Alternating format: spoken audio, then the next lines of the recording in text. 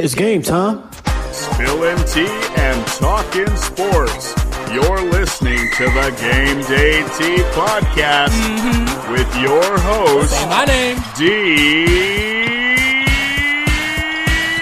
Gill.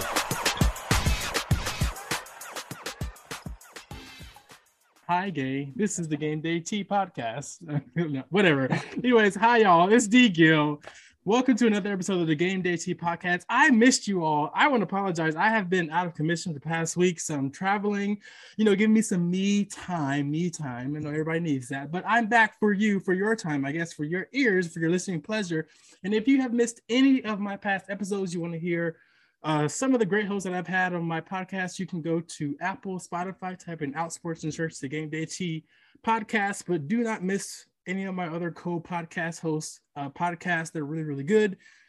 Check out my Instagram, social media, the Game Day Tea, Twitter, all the Game Day Tea, and personally D Gill, DGILTM, if you want to reach out to me. I have a special Pride podcast for you all. Yes, it's Pride 2020 June. I know Elon Musk tweeted out a tweet about all the corporations and they were all rainbow. I was like, it's coming. Yes, it's here, bitch. It's Pride Month and we're excited. And I'm excited because I have a friend referral. That sounds kind of corporate of me, but Alex, shout out to you, Alex, for referring me. I hate using these corporate terms. But Eli Danielson. Eli, welcome to the Game Day Tea. Thank you. It's nice to be here. Yes, it's nice to hear your voice all the way from Florida. By the way, is everything okay with all that Florida don't say gay bullshit and all that? How's that going on down there? Yeah, no, it's actually kind of crazy. So I do a lot of driving for work. Mm-hmm. And so I drive by a bunch of these billboards and all of them are like, it's okay to say gay or like, we'll say gay. So so y'all gay down there in Florida. We're snapping back. I know, that is pretty unique. Being out here in the Bay Area, it's just, we say gay when we wake up in the morning. It's like, alarm clock, gay. like, that's how much gay is like entrenched out here in the Bay Area. So it's kind of odd, moving from Georgia and seeing all that stuff and just like, gosh, the South is really behind. And don't even get me started on Texas and this abortion stuff. Anywho, no politics. Okay. But I wanted to first start off by letting our audience know a little bit about your sports background. Tell me about you growing up playing sports, what type of sports you did, and to your college career as well. Yeah, so I actually started out running. I started running in 6th grade. We ended up doing a little running club. Me and one of my friends, we started running at lunch. I have no idea what got into us. We're like, you know what, we're going to just go run. Mm-hmm. So we started running and ended up doing a running club before school. And that kind of transitioned into running cross country. I ran. Yeah, it's now I like when I was doing cross country, we would run without headphones or anything. And now I'm like, if I do anything more than a mile, I have to have something I'm listening to. Yeah. So I did that with my school. From there, I actually started to get an injury. So ended up doing some swimming as cross training for that. And it ended up developing into a sport that I continued with. Up through my senior year of high school. And then from there, going into school, I was trying to decide if I wanted to still swim, got some scholarships at some other schools, but ended up going to UC San Diego and walking on to the men's rowing team there. Yeah, that was a completely different. I tried out for the Georgia State University rowing team, and they had my ass up at 4:30 in the morning to make you practice by 5, and I lasted one practice, and that was it. Did you have to wake up early like that, or were y'all like more in the daytime? Oh yeah, no, it was super early. I remember the introduction meeting to like get everyone together so you can apply to try out or whatever it is. Yeah. If I remember right, that was at like 6:30, and I was like, oh my gosh, I gotta wake up at 6:30. I was already frustrated to have 8 a.m. So like, why do I get up earlier? And the guys on the team were like, man, wasn't it so good to sleep in? I was like, Mm-hmm. what the heck? I think I signed up for the wrong sport. Exactly. And if, I know what you feel. I know what you mean, man. Like okay, confessional time. I really only went out to the rowing team because there was this cute guy on the team. His name was Randolph. Randolph, if you're listening, I don't even know if you knew that or not, but you were very cute. And so I tried out for the team because I wanted to hang around you. Typical little, crush stuff, but that didn't last. So Oh, it's an intense sport to just be hanging around for someone. It is, and that's why D. Gill did not. So, but going back to your sports ground, which sport did you kind of like better? Was it the running, the swimming? What's going on? Which one? Yeah, so running has always had a special place in my heart. It's the one I started out with. Even now, I'll run, and it's always like kind of brings me back to my roots almost. Okay. But I would say, at least as of right now, rowing. That's the one. I keep doing that one. I actually have been getting up around 4:30, 5 o'clock most of the week to go and do that. So I'm like, every single morning, I'm like, is this really worth it? Do I really want to do this? But I mean, well, you look in shape based off your Instagram pictures. We'll plug your Instagram later so all the boys can follow you. But but yeah, it's doing a marvelous job for your physique. But is there? I know there's like different type of positions in rowing, like the coxswain and all that. Is there a specific position that you're in, or are you just doing just regular rowing? Yeah, so in school I was in the middle of the boat. So in the eight-man boat, there's the 8 positions, and then the coxswain at the very back of the boat. So there I was kind of in the middle. That's more of the like powerhouse. Powerhouse is in the middle. The people with the tempo are up towards the front because everyone's following them. And then the people in the back of the boat are usually the lighter people. So it kind of helps set the boat right. But as of right, what was that? We're learning something on the Game DT podcast. Right. It's so technical. So it's really easy to start diving into the technique of rowing. But as of right now, I just row in a single shell. So it's just me. I got both the oars, and it's pretty easy to tip over once you get into those smaller boats. So see, you know what, you done lost me right there. I remember I can't even canoe, Eli. I swear I cannot canoe. For whatever it is, I can dance, I can be in the marching band and do splits and do a whole show, dance and play an instrument. I cannot canoe. I get and I'm guessing rowing the way you're describing it, because the water, I panic when the water sinks in. I know how to swim, but there's just something about the psychological, when that water starts coming in, I'm just thinking I'm going down, and I just rowing for my life. So shout outs to you for being able to do that. Yeah, it's I've had my heart drop. I've actually flipped it before. Ooh. Yeah, it's the most humbling experience because you're going and you're feeling good. You're like, your splits are down and everything, and then your oar will get stuck in the water and you'll just flip over. And you come up, you gotta like get your feet out of the boat and everything, and you come up and you're like, what just happened? And then you got to flip the boat back and figure out how to get in the boat. And do the oars naturally float, or do you got to go down there and get your oar? When I flipped it, they were still in attached to the boat, but it was That's scary. So was it scary because did you feel like you were about to drown, or? No, it's unexpected. It's more it's more disgusting because my feet were touching the bottom, and I'm rowing here in Florida. And so the first thought in my head was alligators. So how are you even in the water? I see. That's what everybody that really knows me know. I can do swimming pools. I can do a little bit of ocean to an extent, but I can't do lakes and rivers because I don't know. So alligators. Yeah. You're so right. They're big down there. Yep. I lived in Florida for a while. I went to school in Daytona Beach, Florida, at Bethune University, and I know a whole bunch about that gator stuff. So that's intense. But recently you started doing triathlon. Yes. Yeah, Tell me I did about that. That is badass. it was so much fun. So I did my first, well, I call it my first one about a month ago. I did one when I was like 10 or something like that on a mountain bike. So I don't really count that one.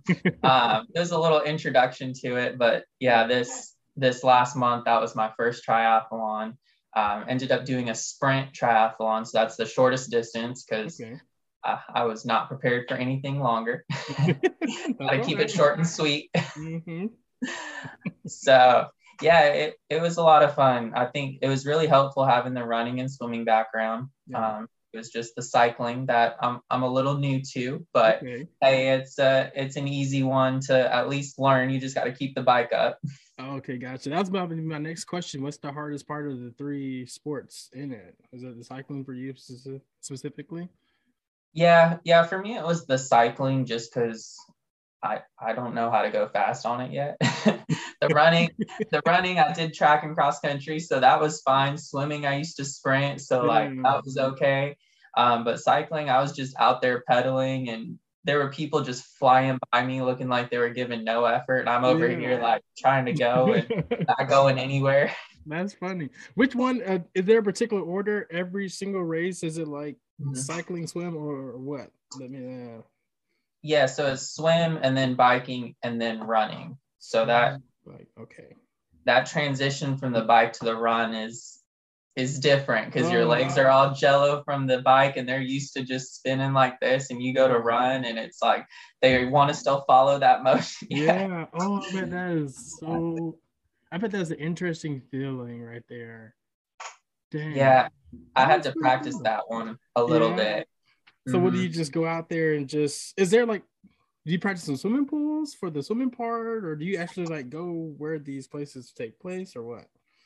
Yeah, so I did a little bit of training in the pool. Not a ton. Actually, as far as swimming and biking, I didn't train that much for those disciplines. But yeah, I did some swimming in the pool, and then I also would go out to the ocean and swim along the coast there in the ocean. So I'd swim down, get out of the water, run up to a couple lifeguard towers, and then get back in the water, swim back down, and kind of. Okay, Baywatch Eli, I see you. I see you gotta make it fun.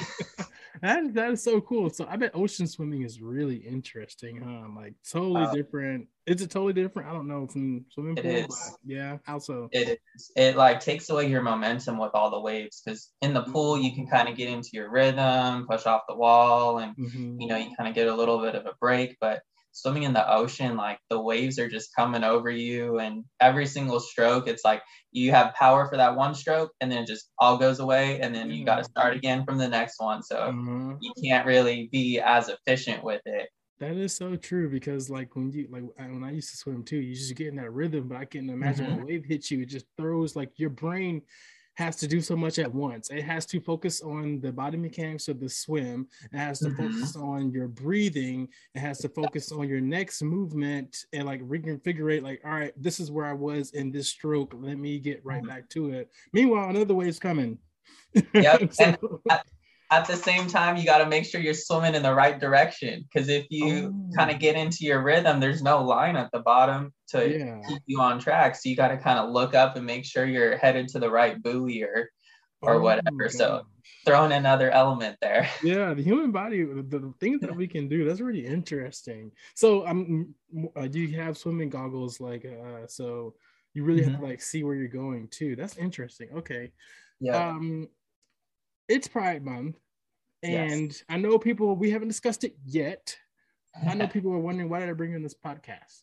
And we'll get right into that from the break. Welcome back to the Game Day Tea. I am your host, D. Gill. I am talking to Eli Danielson, overall badass athlete, and this is my special Pride Month episode. So, Eli, you talked to me about your sports background and all the sports that you played. When did you start noticing, I may be a little bit different from the other guys?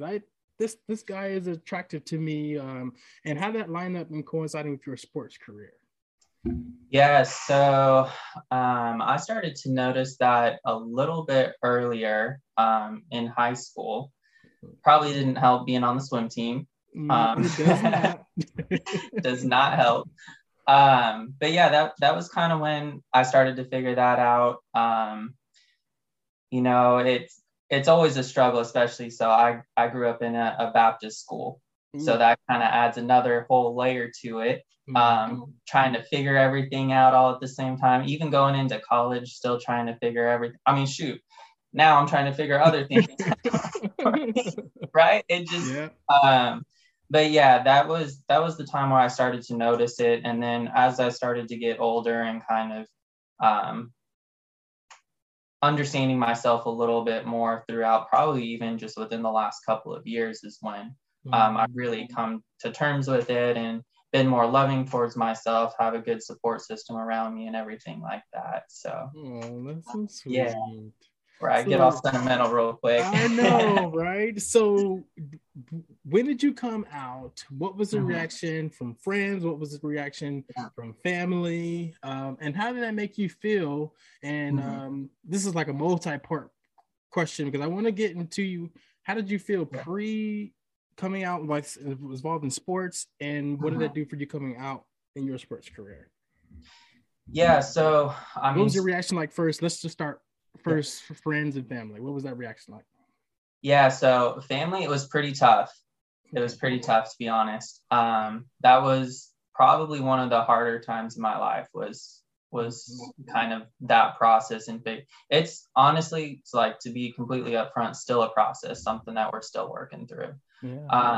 As far as with my friends, it helped a little bit kind of. So I made a transition from California to Texas, lived in Texas for a little bit. So kind of having that transition there did help me as far as, you know, starting to tell some people I felt more comfortable with, and then kind of going back. I told a couple of my close friends in high school and just kind of expanded off of that. I'm more of a private person when it comes to that kind of thing. So I'm usually not the person that'll go out and just tell someone. But if someone comes in and asks me and I know that they're coming from like a more genuine question, then I'll come in and tell them, because it's a part of who I am. Right. And at first, one of the big things for me was I did not want to be the gay fill in the blank. I didn't want to be the gay swimmer, the gay runner, the gay rower, whatever. And that was something that I struggled with for a long time. And I would say now I kind of use that as a little more motivation, like, hey, that's who I am, and I'm still beating all y'all. Yeah, for sure. And, you know, I think that's so awesome to like hear your struggle with it and to hear you embrace it, because there are so many closeted athletes. I'm pretty sure you know some closeted athletes. And that's fine. You know, you do you, right? You come out when you want to come out. But to the more and more people we have, like Carl Nassib and all the soccer players that have come out recently, to show that it's okay and you actually are really good at your sport. You know, that can be a silent and open role model for a lot of people. Exactly. And that's really one of the things that was helpful to me, to see some of those athletes that really represent that. You know, they're really top-notch athletes, that at least the things that I know about them, they seem like awesome people. And I feel like that's something that we should always be giving more of a platform to, is just being able to have, you know, people that share our sexuality, being able to have those role models in other different type of fields, sports, career type paths, just to have those kind of role models. I agree. And, you know, some people, they give the eye roll when they say, oh, it doesn't matter. Why do you have to bring that up during sports? It's sports. We don't care about sexuality. We don't go around saying, hey, I'm a straight volleyball player. I'm a straight football player. Why do you even need to come out? And it's because, from my perspective, I know some people's performance on in their sport has affected them dramatically. You know, they haven't been the best athlete they can be because they had this pressure of, oh my God, am I going to be outed to my teammates? What will that, what would that do? Like, and all that added pressure. Did you have any of that, or were you okay? Because I've had people on this podcast say, you know, no, that wasn't an issue for me. I was always a good player. But some people have said, yeah, like my performance dramatically changed for the better once I came out. What about you? I don't know if it necessarily affected my performance. I would say that there were times it would affect my training, just because of, you know, during that transition time where I just kind of felt lost, and like I didn't know what I was doing, and my head was just kind of all involved in what was going on there, and I couldn't fully get into the sport that I was in, or get into the practice and like kind of give my all into something like that, because there was more stuff in the background going on that my mind was focused on. So I wasn't able to give the full attention that I wanted to the sport. Yeah, I don't know how you could have focused with guys in college Speedos at all either.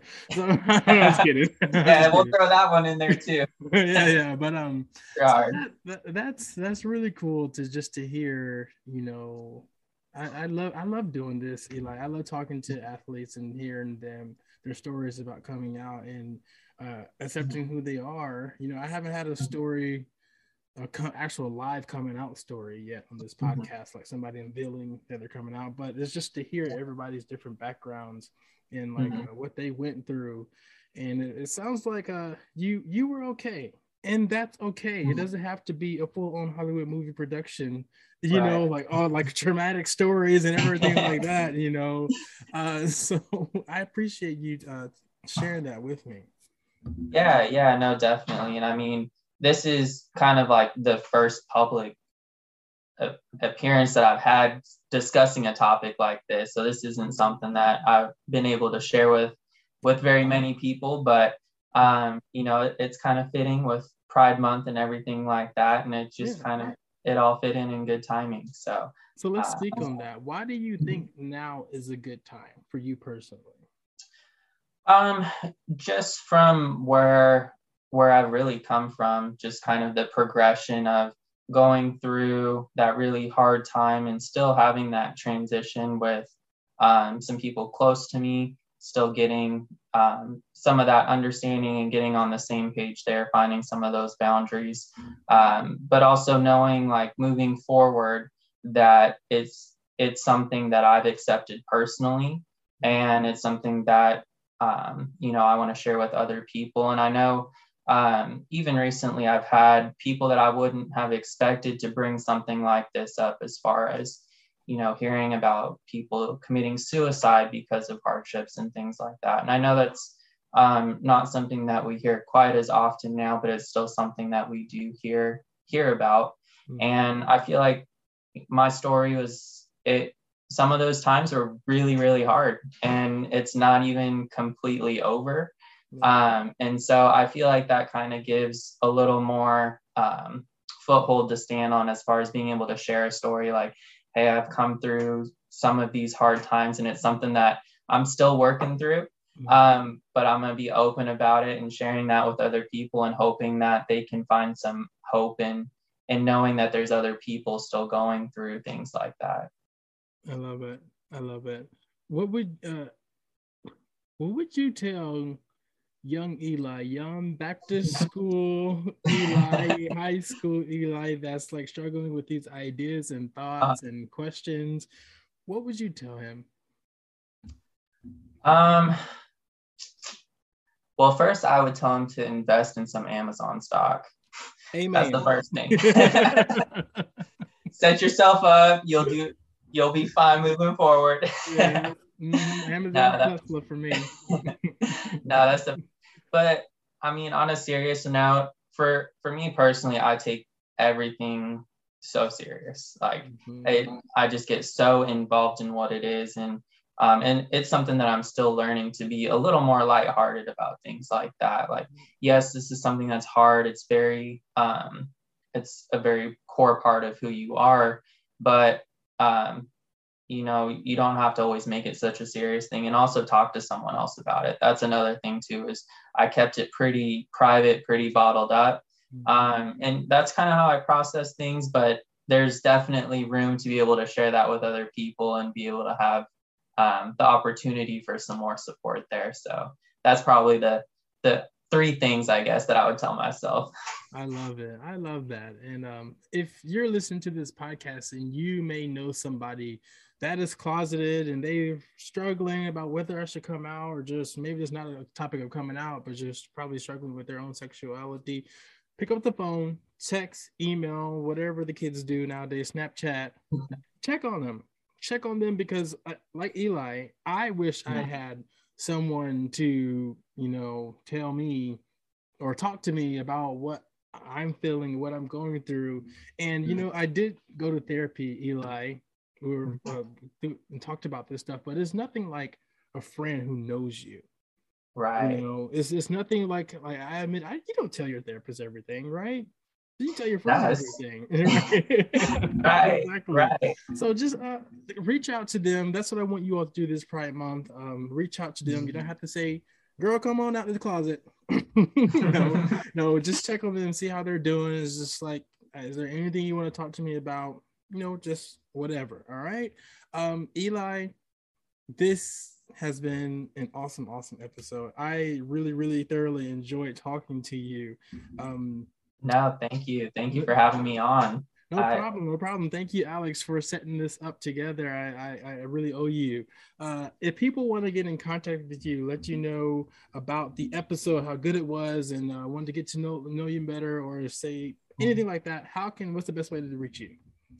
I would say on Instagram. So my Instagram is @yourboyeli88. All right. Hit him up. Check the pics out. I don't know if you're taking it or not, so let me not say that. But but you will see pretty badass, some badass photos of athletes. You know, the usual athlete. But no, Eli, thank you so much. And I always end my episodes with be true, be you, and be fierce. And you really exemplify that. So thank you for being a pillar for my little model.